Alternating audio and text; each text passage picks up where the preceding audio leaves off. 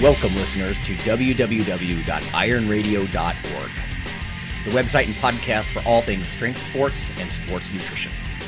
With your hosts, Lonnie Lowery. Remember, Phil is like a gnarled old oak tree held together with scar tissue and bone spurs. Rob Fortney. And I'm telling you, the pain that I would suffer was beyond excruciating. And Phil Stevens. Just do it, Rob. You'll kill all those nerves. Thanks for listening. Welcome, Iron Radio listeners. This is Lonnie Lowery. I'm an exercise physiologist, and I'm a sports nutritionist, and I'm a former competitive bodybuilder. And this is Phil Stevens. I'm a strength coach at Strength Guild. I'm a powerlifter, Highland Games athlete, and all-around amazing fella. This is Dr. Mike G. Nelson. I'm the owner of Extreme Human Performance. I teach for Rocky Mountain University and creator of the Flex Diet certification. My name is Ben Clark.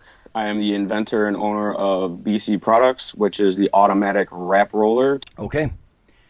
Everyone, we're going to do a little bit of mail and news, as we are wont to do, and then we're going to talk with Ben about launching fitness-related products, commercializing things, that sort of thing. Have you ever wondered, you had an idea about something in the gym maybe, or a nutritional product that's sort of a different ball of wax, but we'll talk about some of, the pathways and, the entrepreneurial spirit, I guess. Okay, but let's start with some news. Strength and muscle sport news. Okay, this is from listener Nicholas, and he has a little bit of confusion, and I don't blame him about something in the literature. So he says, "Hi, Dr. Lowery, Phil, Dr. Nelson, and Iron Brethren. I'm a grad student in physiology that runs an educational YouTube channel." He says, "I've run across a paper I was hoping you guys could help me understand because it has baffled me and I've exhausted my professors with incessant questions." Haha. Uh-oh. The paper is on metabolic acidosis and redefines the understanding of lactic acid being a driving force in hydrogen accumulation. And listeners, if you're not familiar, hydrogen ions or protons, think acid. When you hear that in muscle physiology, just think acid. And he says accumulation of such when completing multiple repetitions. So he's saying the textbooks and many papers, etc., talk about essentially lactate being the bad guy. And if you notice, I'm trying to say lactate, not lactic acid. We try not to say lactic acid anymore because it makes it sound like a bad guy. But in any case, and he talks about lactic acid being sort of a driving molecule behind the pain that we feel during high-rep exercise.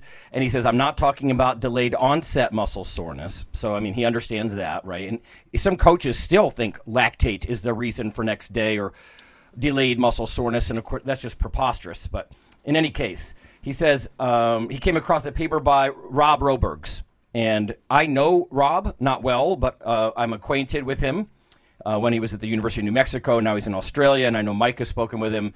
And Dr. Robergs argues that the accumulation of hydrogen ions, in other words, muscle acidity, is from the hydrolysis of ATP during muscle contraction, and that lactate actually helps take up hydrogens and help buffer this increased acidosis. This is completely contradictory to my previous understanding. I'd love to hear your thoughts on whether this is the case or not. And then he wraps up, as with all your listeners, I find your podcast to be just stellar with a beautiful mix of applied coaching, physiology, mechanistic understandings. I wish you all continued success. I thank you for your time and hope to contribute to your podcast when I'm able because I believe in the consistent great work that you guys do. Happy lifting. So thanks, Nicholas. That's cool. I'll start off with this. Rob Robergs is right. And a little behind the scenes, he actually had some difficulty, despite being brilliant and frankly correct, in getting some of his early work published. The way I teach it in the classroom, the best analogy I can think of is that lactate is an innocent bystander at the scene of the crime, right? So lactate, if you look at the molecule, Nicholas, it's just pyruvate. So you run glycolysis hard and fast, right? You break a 6-carbon glucose into 2 3-carbon pyruvates. And if you acidify those pyruvates, that's lactate. If you look closely, there's just little H's stuck to it.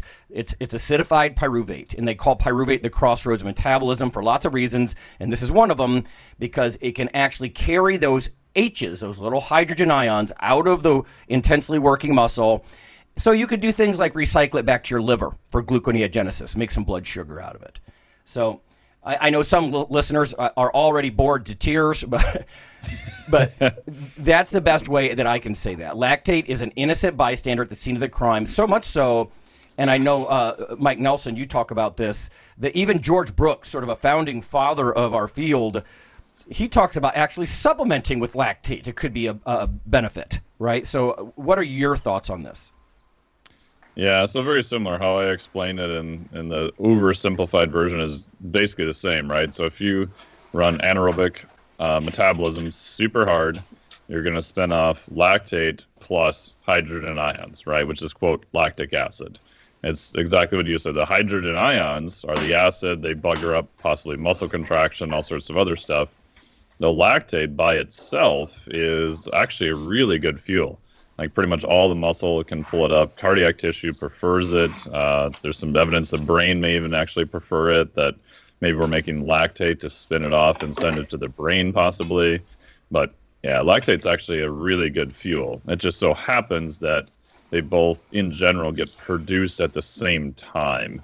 So they both get kind of branded as, ooh, these are negative things. Right. And it is logical, right? You can do a simple finger prick with a lactate meter and be like, oh, at the very moment, or maybe a minute or two lag, after I do this 30-rep set of leg extensions or a Wingate test on a bike sprint, oh, God, look, my lactate is sky high at the same time that I've got this horrible burning sensation. But again, it's not causal. It's just... it's actually carrying away some of that acid. And you know what? You make a good point, Mike. You might think, well, why do we care about muscle acidity? Well, aside for some possible effects on muscle catabolism, like in a chronic way, this is more of an acute thing. It shuts you right down, right? So some of the controlling enzymes and glycolysis that allows you to do that high repetition set kind of thing, you can have the discipline of a Green Beret, and you will still chemically shut down because of the allosteric modification of PFK. There's a lot of things that go on here, but yeah, that acid, like you said, really buggers up the system, and it will slow you right down. And that's a protective mechanism in a sense, right? Because you can't have a muscle become so acidic that it starts to denature itself. So... yeah, I remember Stu Phillips saying that once when he was doing some of the leg extension studies for high reps. He would have guys that would come in the lab and be like, oh, 20 or 30 leg extensions, that's so easy. And he's like, they get to about like rep 20 and they're turning all sorts of different shades and colors. And he's like, yep, at some point, muscle just shuts down. Right on.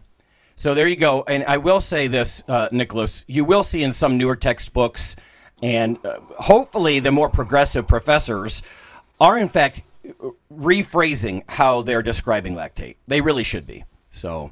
it's hard to go to conferences and whatnot or look at some of the newer, better textbooks and not know that. But now, let me relate this to something that our listeners might like a little bit better. Not that that's bad. Let's face it. It's a fundamental question. Why can't I lift continuously forever, right? And so the acidity thing is one of the reasons that you fatigue. Okay.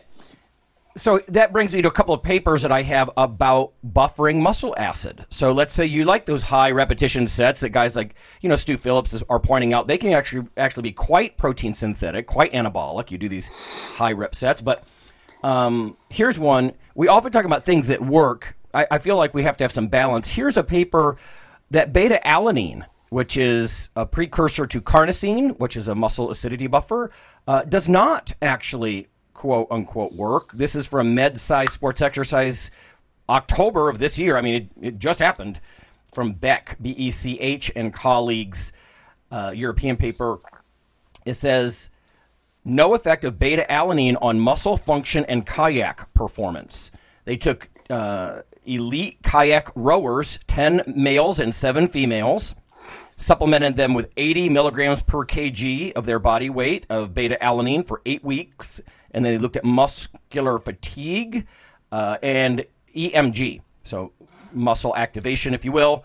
Additionally, performance was evaluated as a 1,000 meter and a 5 by 250 meter kayak ergometer rowing test. So it says there was no detectable difference of beta-alanine on the 1,000-meter kayak ergometer performance.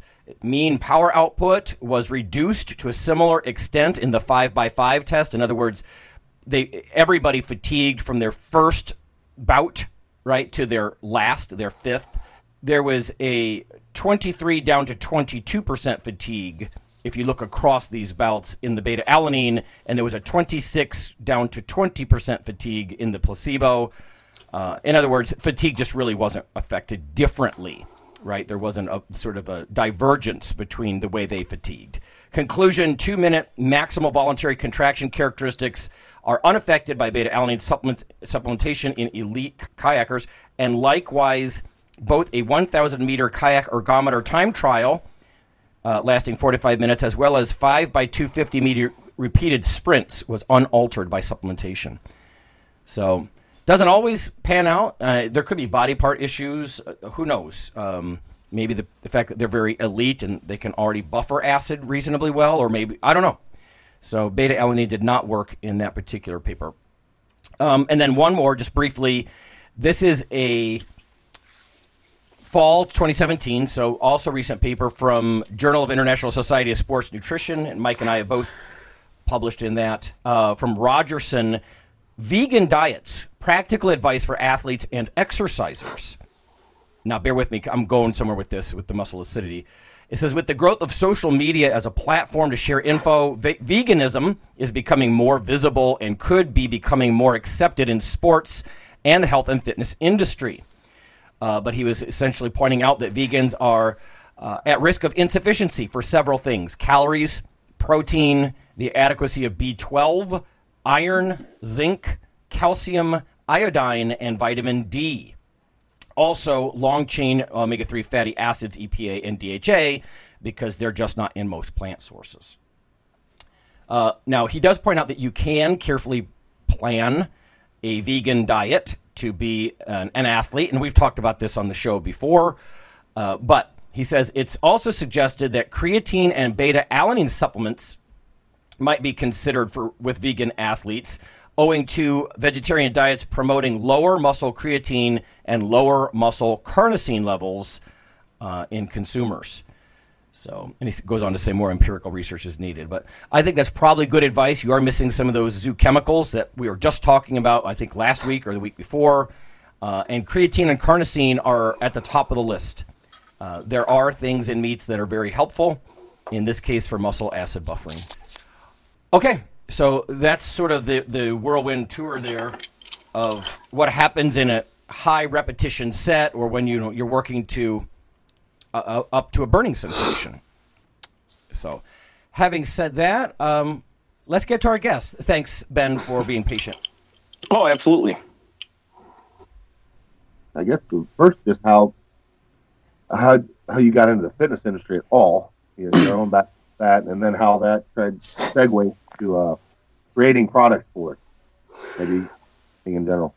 Yeah, well, how I got in the fitness industry in general was just as a young guy, a teenager. I lived a quarter mile away from my school and elementary school, so I would, with my backpack full of my homework and stuff, try to beat the bus. Actually, we were the first stop home, so that quarter mile, I would just try to run and sprint and beat the bus to my house. And so I was running every day, all the time, past this really small gym. You could probably fit it in most of living rooms. And this guy saw me just kind of constantly running, and one day stopped me, asked me, how old I was. And at the time I was like 13, 14. And he said if I got my mom to sign the waiver in the papers, that he would allow me to sweep up the gym and clean up the circuit. He had only machines in it, and do the circuit of machines, and he'd walk me through and show me. And so that's kind of how I got started with it. Was around 13, 14, just doing circuit machines for probably about a good year. I had no idea about free weights, but started buying the magazines and started looking at things. And the gentleman who owned this small gym, he basically just said he doesn't have time to train me, but look at the magazines, the Muscle Fitness, the Flex, you know, and things like that. And don't pay attention to how big those guys are, because obviously they've been doing it for a long time and everything. But pay attention to the exercises. Read. You know, he said, you know, read. Pay attention to the tips and the techniques and the way their hands are and what they say about the way their wrists are, and, you know, when they're doing different things like that. So it was like self-education from the very start for me.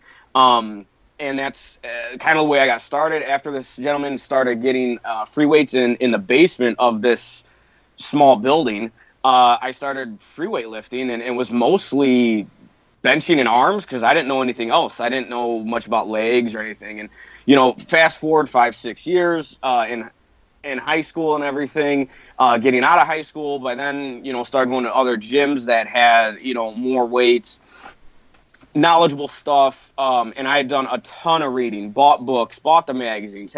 I still have boxes full of magazines, probably from when I was in high school. And I'm 33 now.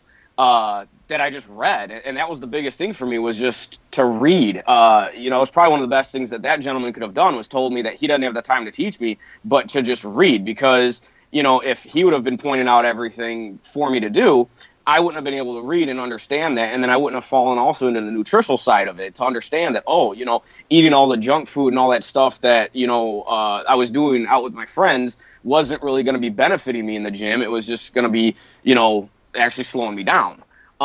So basically throughout high school and everything, just read the magazines, weightlifted. I was an athlete in high school as well, played sports, you know, ran track, soccer, basketball, baseball, everything like that. And then after high school, it just kind of, you know, kind of stuck. I really got that bug, that iron bug, I guess you could say, to where it was just I needed to be in the gym. I needed to have a routine. It was part of kind of becoming who I was. And so for like 2 or 3 years, it was just consistently going to the same gym. And eventually they asked me to become a personal trainer there. So I got like a local certification, became a personal trainer for a few years, training folks. I was, you know, just encouraged to see people meet their goals, lose weight. I had, you know, a lot of some clients that weren't strictly weightlifters, but like, you know, possibly I had a couple that were doctors and lawyers that they just wanted to get in better shape so they could represent themselves better and their companies and themselves. And that was just really cool, seeing them set a goal and myself helping them get to that goal. As young as I was, being in my early 20s, 2021. And then after that, basically just kept lifting. Eventually left that about 2006, 2007, after a few years, when the bubble kind of burst. People quit kind of spending the extra money on trainers. And so clientele slowly dipped in the gym I was at, and actually membership slowly dipped. So I ended up just kind of getting out of it, but I kept lifting myself. And that led me to a gym out in Montgomery, Illinois, called Jacked Hardcore Gym. That's kind of my home powerlifting gym. I ended up going there back in 2007, 2008, and started lifting there. The owner, his name's Byron Hicks, he asked me, you know, have I ever powerlifted before? Not really. Some of the stuff I paid attention to is more Franco Columbo's exercises and the way he trained. I know he trained a lot like Arnold, but I started getting his books, finding his books wherever I could, Franco Columbo's book, or Dr. Franco Columbo, and, you know, really studying him, because I'm 5'5", he was 5'5", and I just felt like, okay, you know, maybe the exercises he did, you know, and the rep ranges benefited him more because of his body structure, and him and I had similar body structures. So I started following that and reading his books, and so I started deadlifting a lot, because Franco was really known for deadlifting. And Byron just asked, he says, hey, you know, do you want to go and do a meet? And I was like, what's that? You know, what's powerlifting? What's that? And this is going back, again, like 8-9 years ago. And I went and did my first meet, which was a UPA meet over in Iowa, and that was a deadlift-only meet.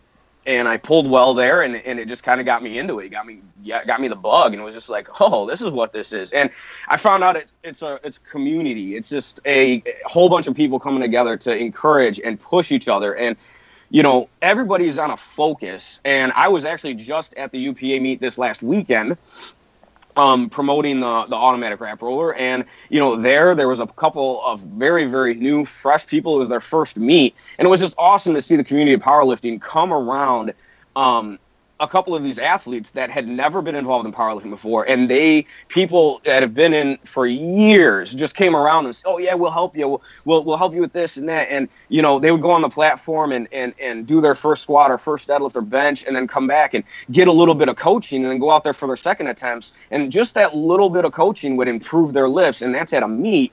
It's just awesome to see that within powerlifting. So over the last 8 years, I've competed probably 5 or 6 times, but most of it was just being involved. I just, you know, and the community that Byron and his wife Tammy have at Jack Gym, it's just an awesome community of people coming together and helping each other. I mean, there's a lot of that constructive criticism, but it never comes across as offensive. And that's what you need, I believe, in powerlifting and in bodybuilding and in anything, any fitness. You know, if you have people telling you what you want to hear, it's not fully going to benefit you all the time. You know, if your depth's not down there on the squat, if you're not pausing long enough on your bench, well, then that's going to affect you on the platform. And, you know, same thing, you know, Byron's a coach and he coaches a lot of bodybuilders. If, you know, he's not telling people the truth about the way they're looking, you know, and that's an awesome thing that I've appreciated about Byron. And even with developing this product I came up with, you know, that's basically me in the last 10 years. But for the product, the automatic wrap roller, back actually in April is when it was a thought and an idea. And I was at a meet with Byron and the Power Corps is what we call the powerlifting team. I was at a meet. I wasn't competing. I was just there to support the team. You know, anybody need anything and knees wrapped, anything like that. And I was standing back with Byron, and I looked over, and there was people rolling their knee wraps, you know, stepping on them, stretching them out with their feet. And they were doing that standing right next to a hand crank roller. And I was just kind of like, I looked at Byron and I said, why haven't we developed something for this yet? Why isn't this automatic? Why isn't this, you know, taken to the next level yet? I mean, you know, and he just said, oh, no one's really done that yet.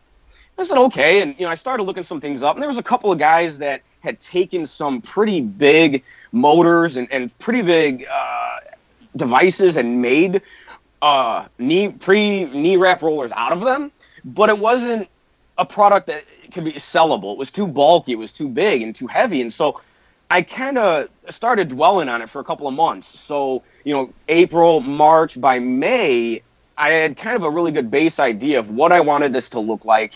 Had scribbled, written, drawn stuff up. And I wouldn't say it became an obsession, but it definitely became something where I was driving down the road and was just thinking, I'm driving this vehicle that has all these bells and whistles, but as soon as I give the steering wheel a little tweak to the left or right, it goes that way. And it's like, if we can have all that into this, there's got to be something out there that supports the torque that you need to tighten up your knee wraps as tight as they will go. It takes all the tension out of them, and will be able to benefit your lifts. All right, well, so good stuff. We're going to quickly just do a little public service announcement. We'll go to break. And then we're going to come back and we'll delve into this a little bit, like how you did your drawings, you know, how you moved toward commercializing the whole thing.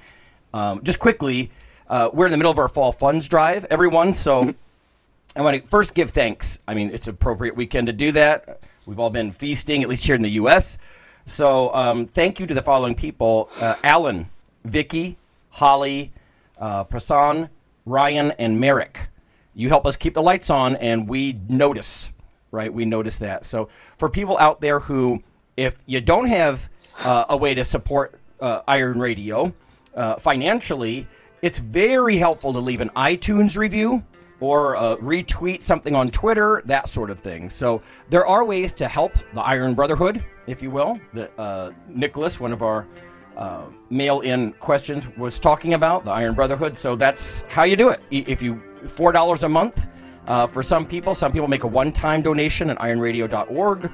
And again, we don't usually talk about this year-round. There's a lot of public radio-esque podcasts out there, and they constantly beg for money. And we try not to do that because we're doing it during the fall. So even if you don't have the funds, like I said, iTunes reviews and whatnot, very, very helpful. So having said that, let's go to break, and when we come back, we're going to talk about being an entrepreneur and moving an idea toward a fitness product.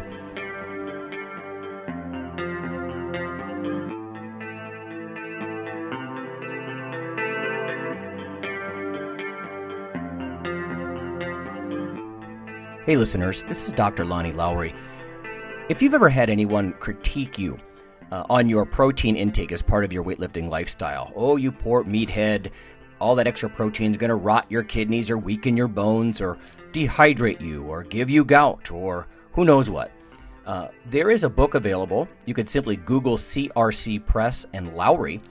And what I've done is reach out to experts all over the world and create a book, a single compendium that you can hold up and say, this is why I consume extra protein. This can be very valuable when you're being quote-unquote educated by various professionals on the topic. There's an enormous amount of literature in this book on the safety, the effectiveness, how protein works in cells, the history of protein and weight trainers, much more. So again, please check out CRC Press and Protein and Lowry. You can just Google that, and I do, full disclosure, I do make a small single-digit royalty on the book, but that's not why I did it. I did it so we can all have something, our particular population, to both defend what we do and to inform our nutrition and our eating. Thanks.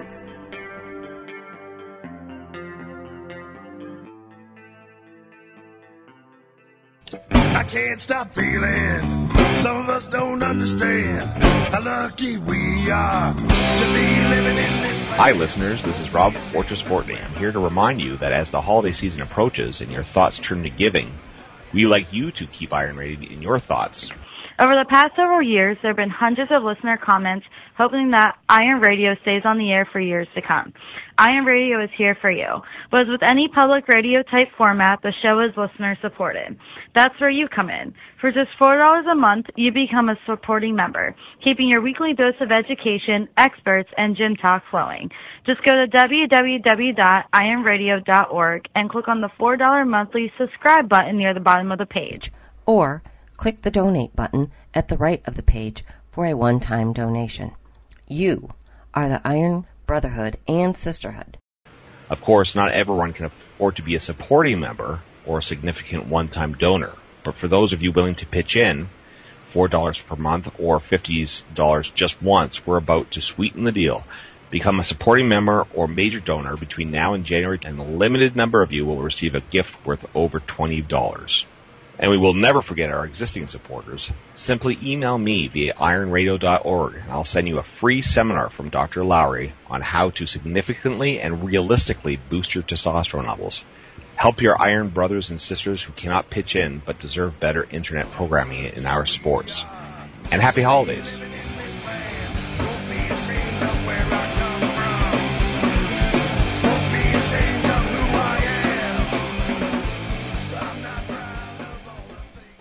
Iron Radio is, of course, primarily a podcast. But over the years, there have been technical glitches calling for backup streaming and listeners who wanted the convenience of other sources of audio content. Toward this end, Iron Radio is now simulcast and backed up on YouTube. If needed, please search Lawnman07 or Iron Radio from within YouTube. There's not much video, but if you like to listen through YouTube on a Roku or other living room device, there you go.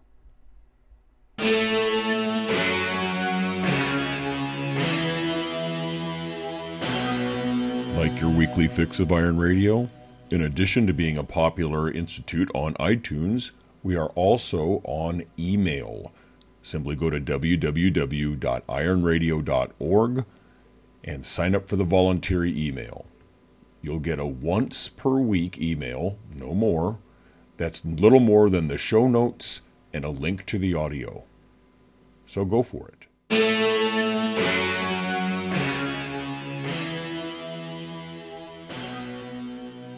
All right, welcome back, everyone.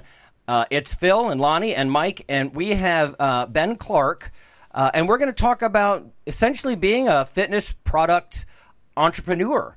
A lot of times our field is about service, right? The fitness industry, where you're working with clients and that sort of thing. It's also fun to talk about various products, I think. So, having said that, Phil, I know you had some questions. Yeah, I mean, I think basically I'd like to hear about just how you finished off what you were delving into there. I mean, a lot of with products, it's either making something totally new or, bettering something that's existing. And you were kind of verging on both there with a couple people had made their own things for the gyms and things like that. They were too picky. So I don't just finish that process of, how you initially figured this thing out, and then we can go into the nuts and bolts of that's the hard part in and of itself. And then the amazingly hard part is getting the thing to actually sell. So, yeah. So yeah, as like I said, back in April is when it was an idea, for me, and I had mentioned that to Byron at that meet, aren't we doing this automatically? And it took me 2 months of just really thinking about it, and then it kind of became, well, what goes into it now? What is it about the powerlifting industry, about the meets, and about knee wraps that this would have to cater to the masses and not just to a one that goes in our home gym and it just sits there in the corner and it's just for us. And so some of the things I first started thinking about was mobility, and that was okay. Well, what's the benefits of the hand crank? It's mobile. You can clamp it onto anything. So my first thing was what do I clamp this to? So I actually just started kind of sort of putting this stuff together, just random things, either getting someone to weld it for me or bolting it together. And then I actually gutted one of my drills at home, and I used the trigger system on it to actually power it. And I took that first kind of mocked up kind of thing to Byron and to the gym and to a couple of the folks there, just like, hey, the athletes, hey guys, what do you guys think? And even it was so skeletal structure, it was so basic and so just not what it is now, they were thrilled. They thought it was awesome. I remember Byron was having to hold onto the squat rack because there's so much torque put on pulling on it that it was ripping it off of the squat rack. So he had to actually go on the other side and hold onto it. But it started doing what the idea was to do, and that was to start rolling and taking all the tension out of the knee wrap. Ben, so if I can interject, I love the idea of prototypes. I've been going through a lot of that stuff myself. I'm not going to bore anybody, but it is, you got to make that awkward first step. I think about like the old science cartoons I watched as a kid, like with Mrs. Frizzle, stumble forward, get messy, make mistakes. You got to have that entrepreneurial spirit and just bodge something together. Right, so you can get that prototype. You got to have something to refine from, right? So I thought that's really cool that you just had the balls to start whipping stuff together. Yeah, and that's the thing too, is you kind of gotta sit back and really realize, okay, I'm gonna make a ton of mistakes with this. I'm gonna have stuff that just falls apart. But you gotta realize it's not the final product. It's not the final thing. What is it in your head that, either you're kind of daydreaming about, or what is that final thought that's in your head? And it's like, okay, how do you get to that? And then you just start. That's the whole thing. That was the thing for me was like I said, it took me 2 months of just thinking about it. And then it was finally like, I just have to start. It just has to start getting out here in physical form. And I think that's one of the things about entrepreneur is so many times people will sit back and dwell on ideas, but they don't start putting them into motion, no matter how out there they seem. Powerlifting and knee wraps has been around for a long time now, and here I am, and I'm sitting back going, well, we don't have this. I'm going to try to do it, and I've done it. And it was just taking that action and taking that step. And then it's also, surrounding yourselves with the people that are going to encourage you and support you with that. If there's certain people that are not going to support your dream and your idea right off the bat, don't even mention it to them, because that negativity is just going to creep into you. Only go to those that are going to encourage you. And like I said, give you that constructive criticism that you're not going to walk away feeling, like a grain of sand, but you're going to walk away going, okay, I can work on that and I can do that. And that was the support I got from those guys, from Jack Jim, from Byron, and from Tammy, and from just the Power Corps team. And then from my family itself too, is as it developed, my wife alone, she was always like, always thrilled when I would show her more new and developed stuff. And so going on from the one that was kind of sort of not mountable and everything like that, that's when I enlisted my brother, who was a welder and a blacksmith. And I went to him, and his name's Bob, and I just with Bob, I said, hey man, this is what I'm trying to do, and this is the motor I've got for it, and this is what I'm looking at doing. What's your thoughts? And he looked at it, and we started welding and grinding, and then tearing stuff apart and welding and grinding, and eventually it got to about a third generation. The product I have out is the fourth generation of the whole idea. So you're talking about like how it molds itself and develops. I mean, Like I said, you got to be willing to scrap ideas and throw stuff aside, and you got to be willing to take stuff, what people say, and even if your idea is like, no, I wanted it to be that way, but somebody says, hey, do it this way, you got to kind of humble yourself and say, okay, well, let's try it that way also. Instead of saying, no, this is my idea, this is what I want to do, you got to be able to say, no, you know what, let's try that and see how well that actually works. That might work better than what's in my head right now. And a lot of that was with my brother. He was just do this, do that. And so it came to, like I said, the step before this one. And it was clampable. It clamped nice, solid, and tight. It had kind of like this breaker bar on it. So when you put torque on it, you could literally stretch your wraps out to where there's nothing left in them, and it'll roll it up. It'll continue to roll it up. And it was like, okay, there it is. And then that's when I pursued the kind of legal side of it, you want to say. I got a patent pending number on it, so that, now it was actually something that could be something. And that was back in June. So basically from the beginning of May to about the end of June-ish, about 2 months of just constantly, daily working on it. And that's the other thing, too, is, I guess if you want to say as an entrepreneur, is it's a daily work. There is no weekends anymore. You don't have a Saturday and a Sunday. You're trying to develop anything. You wake up and you go, okay, I got to do this on this and this project. I got to drive here and I got to talk to this person because, they are more knowledgeable than me. And it's just constantly stretching yourself and realizing that, I guess you could say, to somebody that's got a 9-to-5, and there's nothing wrong with a 9-to-5. But that when you have an idea, you can't really take a break from that idea. You can't really sit back and say, nah, you know what, I'm gonna forget about it for a few days, and then I'll go back to it. It's like, no, it's fresh. And if you've got traction and you've got the momentum going in your favor, you want to keep that momentum going. You want to keep pushing it, because it's just as soon as that momentum slows down, you start dwelling on things. Oh, this didn't work. That didn't work. Oh, man, and then the mishaps and that stuff can creep in and creep on you fast. And so as soon as you can turn that around with your idea, your passion, whatever it is that you're trying to do, to get it going back in the positive side of things, do it, Hey, Ben, if I can ask then, you mentioned getting a patent pending. Was that expensive? How'd you do that? And, if it was kind of pricey, how do you keep the momentum going?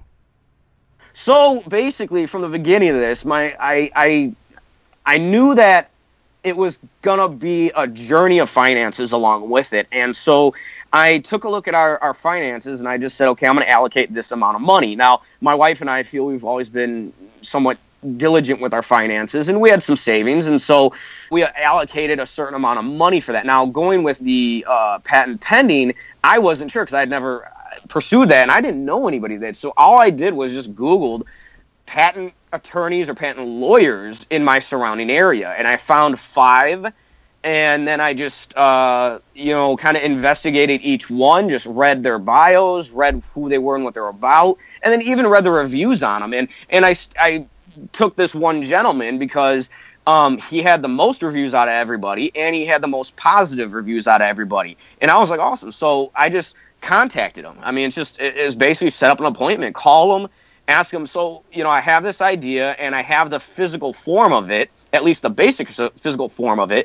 What do I do now? How do I get this to where it protects me and protects my product? And from there, he just set up a meeting, went and sat down with him, presented it to him. And at that point, he basically just said, yeah, I think you have something here. And, then it goes, a patent pending in my area, I think it was somewhere between like $1,800, a little over $2,000 is what I spent on it.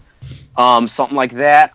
And so the thing I learned with the patent pending number is you can continue to develop your product while you have the patent pending number on it. So once you get the solidified, patent on it, you can't change your product. It has to be, okay, the next generation 2.0, and then you you do something with that. So that's why, I mean, I learned a lot about the patent pending. That's why, for certain products, you might see a couple of patent pending numbers, kind of strung on it. And that's just because, well, yeah, they're still kind of forming it. And so I took, that attorney's advice, and he said, just go with the patent pending number because you're still in development parts of it.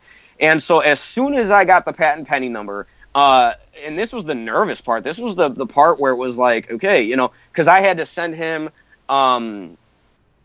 measurements and a little bit of drawings and have his team draw it up and what it does, descriptions, be very descriptive, and even in some stuff, be very kind of loose descriptive because, it covers a wide range. Like, so my product, you can plug it into the wall and you can also attach a battery to it. So it's mobile, just like a hand cranked at a meat, and that was part of it. And so I made sure that was in there so that I wasn't locked into just plugging it into the wall outlet, and I didn't make it where it's just running off of batteries. I made sure that in that it was specific and specified that it does both purposes.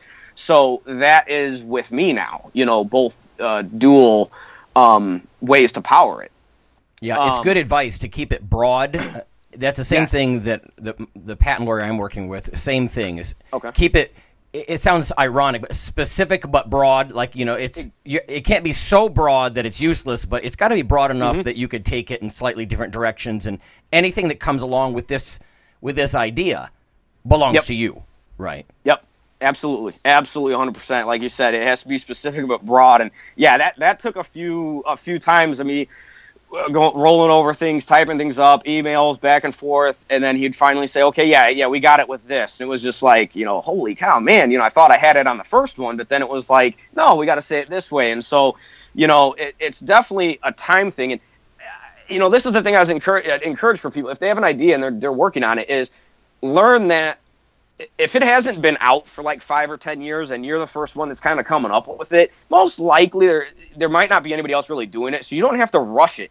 You don't have to hurry it up out there, unless, and this is where I had to be protective, is I had to really sit back and say, okay, who do I let know I'm working on this before I even have the patent pending, so that protect myself from somebody running off that might have more outlets than I do, more accessible means than I do, or even more money than I do. So that individual could leverage more things than I could, and could basically steal the idea. And it was just like, I kept it to a tight-knit group of friends and folks at the gym.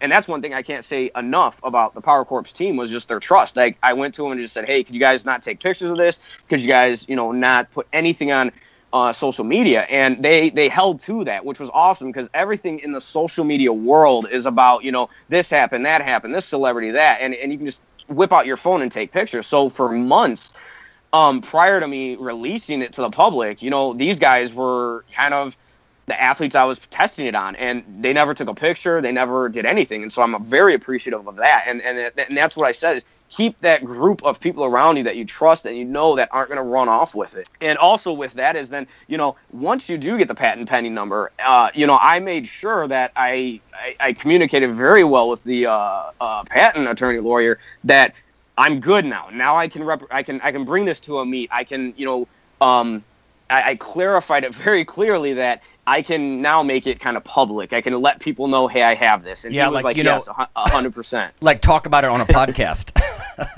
Yeah. Like talk about a podcast, or like when I met Phil, that was out in California at the Record Breakers meet, being able to travel with it and get it out there. And so after that point, it was just I took it, and I still had it in a single form.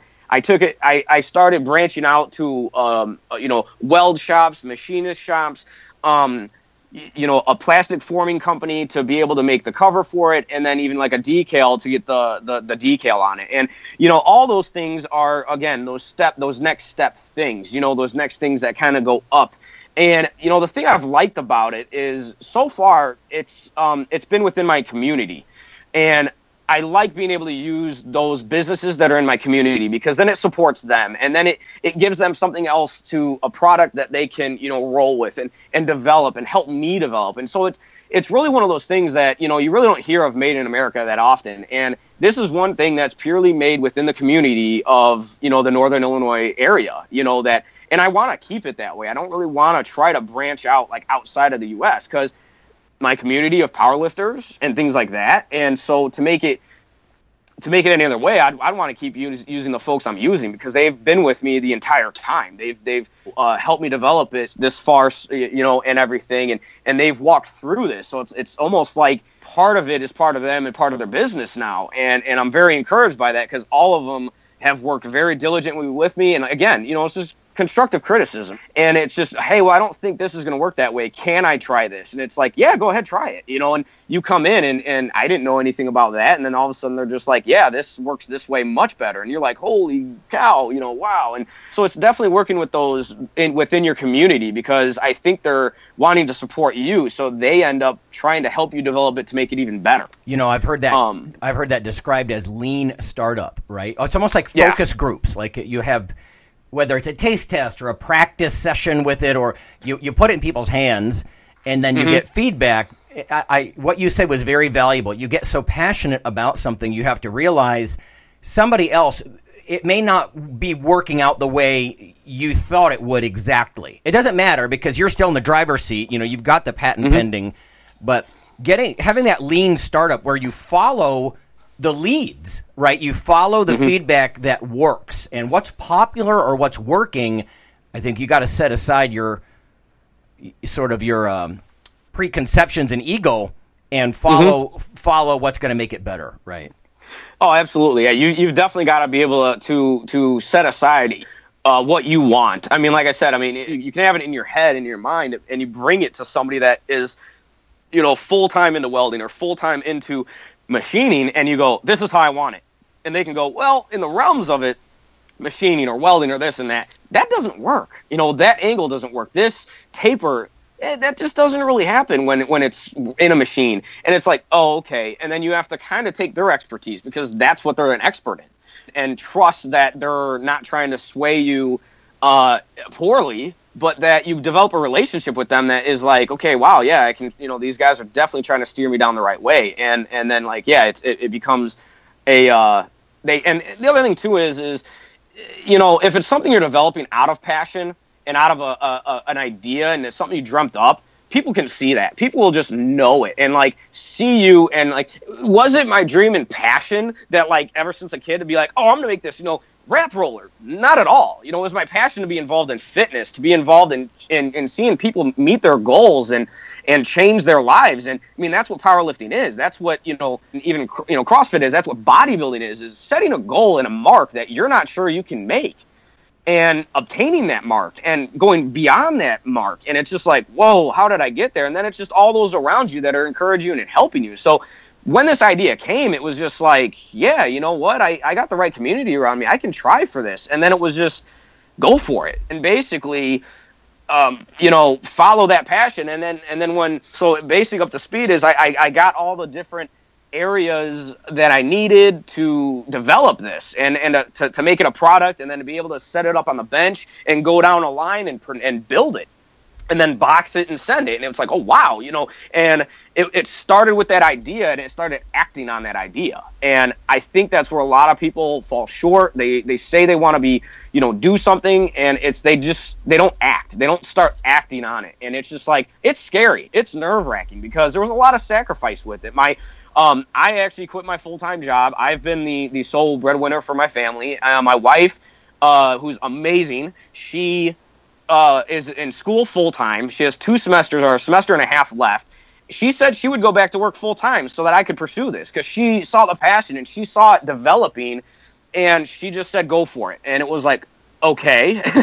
And so I was able to do that. And that is a huge leap, and it's a scary thing. But again, getting under a bar of 500 pounds, 600, 800, 700, whatever that is, that mark is, or benching, you're going to have that bar, you could have that bar come down on you. It's scary to obtain goals that you've never reached for. But if you can powerlift and get yourself ready for a powerlifting meet, you can take your idea and or bodybuilding, CrossFit, anything you're doing that's goal-oriented, and you're meeting those goals in the gym and or in other aspects of your life, you can take an idea and invent it and make it. It's just goal-oriented. It's waking up every day saying, this is what I'm going to do. The part that I can't stress enough is the patent part. Because I've worked with a lot of people the last 5 years, and you see a lot of people, they throw all this passion in there, and they skip that part. Mm-hmm. And I can tell you, it is usually not months before you see a copy. It is like weeks. Yeah. The people get the steps. You've talked about all these prototypes and all these steps it took to get, even the one to get patent pending in place. Once you make that product and you let the people see it, I mean, it's sad, but I mean, somebody takes that, they take it apart, they're able to skip all your initial steps. Mm-hmm. They've got something copied in no time. So if you have something like this, I mean, I push all the people I work with. It's like, okay, that's a good idea. If it's a good idea, it's like, okay, get something drawn up and take this to a lawyer now while we're working on prototypes. Yeah. Oh, absolutely. And that was the thing. I never knew that. I mean, I've never been involved in that, but and actually, I actually think it was Byron who actually initially said, "You're coming up with this idea. Make sure you get a patent on it." And it was just like, yeah, that's a good thing. It's a good idea. And he really was, obviously, like I say, he's not just a powerlifting coach, bodybuilding coach. I mean, he really is encouraged and basically been, behind me, giving me those extra pushes that I've needed to get over those humps, those times of frustration and then, he said that, make sure you get the patent on it. And it was just like, at that time, I was like, oh, okay. And then as I looked into it, it was like, yeah, that's a good idea, with that. But, up to this point now, I've been traveling a lot, trying to get the product out there. And that's the, kind of the next thing with it, the developing and the getting the resources and getting all those things lined up to where then it can be assembled. Those are all part of the developing, but now it's getting it out there. And that is kind of what led me out to California, essentially to the Record Breakers meet, to meet Phil and to introduce it to the powerlifting community. That's kind of a story in itself a little bit. And that's basically, I've had my YouTube channel up for that, like mini commercial, whatever you want to call it, for about a month now. And I've had the Instagram up for about the same amount of time. And the website, the automaticraproller.com, has been up at the same time for about a month now. And I got a hold of Jesse Burdick on, he's the host and the promoter of the Records Breaker Meet, on Instagram. And I said, just, hey, check out my invention for, the knee wraps. And he said, yeah, just message me. So I messaged him, and he said, awesome. So I sent him one. Well, in the process, it got damaged in the shipping, and it still worked. He said, "Oh, it still works. It still functions. It's still good. I could just kind of tape it up, and the cover of it's a little banged up." And I just said, "No, no, I got to come out there because that's not how I want my product represented." And this would be the second meet that it would be introduced at. The first meet was over the summer at Byron's gym. It was a UPA meet that I had two mounted there, and Byron allowed me to introduce it to the powerlifting community there. And so this would be the second meet that it's at. And it's like, no, I don't want it cracked. I don't want, and shipping problems happen. And so, I flew out there. The Thursday before the Records Breaker meet, I was in his gym fixing the one because and the meet was on Saturday. And it was just like, no, this is my name. This is my product. This is something I passionately built, and I don't want it represented any other way besides the proper way. Jesse allowed me to stay for over the weekend, and it was a very, very good turnout, a very positive feedback about, wow, what is this? And that was just a cool thing, was seeing people get excited about what I've been working on since April, basically. There's going to be a lot of smaller forearms now. There's nothing worse. Yes. Yes. The only direct arm work I ever got was rolling wraps, and it's horrible. Yes. If ever a powerlifting coach and you're handling more than one lifter, oh my God! By the end of the day, your arms are just dead. So. Absolutely. Yeah. I so the 2 weekends ago was the Records Breakers meet, and then last weekend I was out in Iowa. And I live in northern Illinois, so I drove out to Iowa for a UPA meet out there, and I was out there for the weekend promoting it. And that was the thing is I shared on my Instagram, there was a picture of a coach, of a guy. He had 2 wraps over his shoulders, and then he was rolling another set of wraps. So he was, helping multiple athletes, and I mean, he was constantly coming back, and I asked him, it's just kind of, what do you think? What, and he was just like, man, this is saving me a lot, and it's just, that's the awesome thing, and that's what it's made for. It's being an athlete myself, being a powerlifter myself. I never even had the hand cranked one. I always did it where you stepped on it, you pulled it up nice and tight, and then you rolled it down, and it was inconsistent all the time. Each knee felt different all the time. There was never consistency in the rep. Now it's 100% consistency. Either somebody's ma or girlfriend who doesn't even power lift, who came over to start helping roll, the athlete's reps. And, and she even told me, she says, I've never done this before. I've never been able to do this. And that just right there was like awesome. I'm glad everybody can use it. It's simple and easy enough to where, like you said, your forearms aren't now getting blitzed where you're walking around like Popeye after a meet and you're lifting the next day. You've helped your athletes out, and now it's your turn the next day, and you wake up and your fingertips are now raw, and you're like, okay, great, well, my third attempt deadlift is supposed to be a PR for me. How am I going to get there? It's definitely changing, I believe, and it's also changing how your reps affect your lifts. The athletes have told me they've been able to get 2 more revelations out of their reps. They're stretched so well that they can get 2 more, extra lengths out of it. Well, now that changes how you can wrap your knees almost. That changes the pressure on your knee. That changes your PR even. No, thanks for doing this. Where can people find it again? Go ahead and shoot those websites out there. Instagram, the website is automaticraproller.com. My Instagram is the same thing, automatic rap roller, and it's all one. It's just automatic rap, WRAP, roller, ROLLER. You can find me on Instagram, and then even the website. Just check it out. Shoot me messages. I'm gonna try to go to one more meet this year. And promote it more out there. But, if you have a chance, if it's in a gym near you, I've got a handful of them out there right now. So they're kind of spread throughout the U.S. a little bit. But definitely check it out and get a hold of me. Yeah, thanks, man. Yeah, you're welcome. No problem. Okay, everyone. We'll catch up with you next week. There's some holiday listening for you. There you go. See you guys. Yep. Thank you for the opportunity, guys. I really do appreciate it.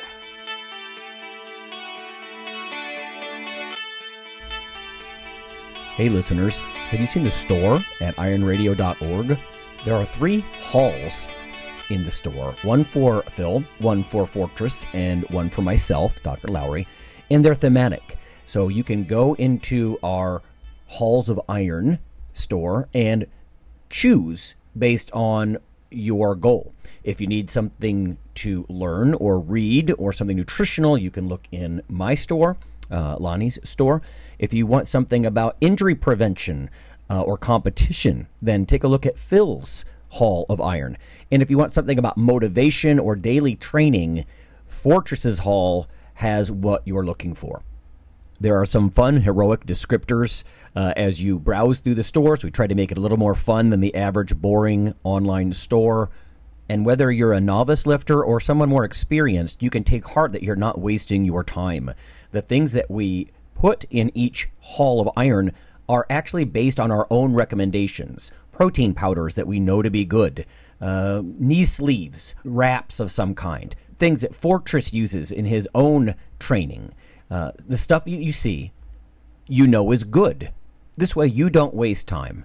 So check out the Iron Radio store at ironradio.org and let us know what you think on the forums, and certainly you can request products and we will screen them before they go in. So thanks for listening.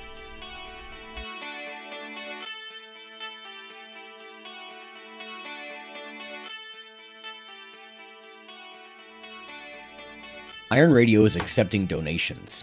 If you like what we do, the professors, the scientists, the bodybuilding show promoters, the athletes themselves in powerlifting and bodybuilding, please consider making a donation or maybe buying something from the ironradio.org store. We also are accepting supporting members. So for $4 a month, which is frankly less than the bank sneaks out of your account in fees, you can step up and support a form of sort of public radio for the bodybuilding and powerlifting and strength community. The Iron Radio Podcast And all of the audio on ironradio.org is for informational purposes only. If you're interested in starting a diet or exercise program, it's important to check with your physician. Also seek the help of registered dietitians, athletic trainers, and qualified exercise physiologists in order to make the progress that you need.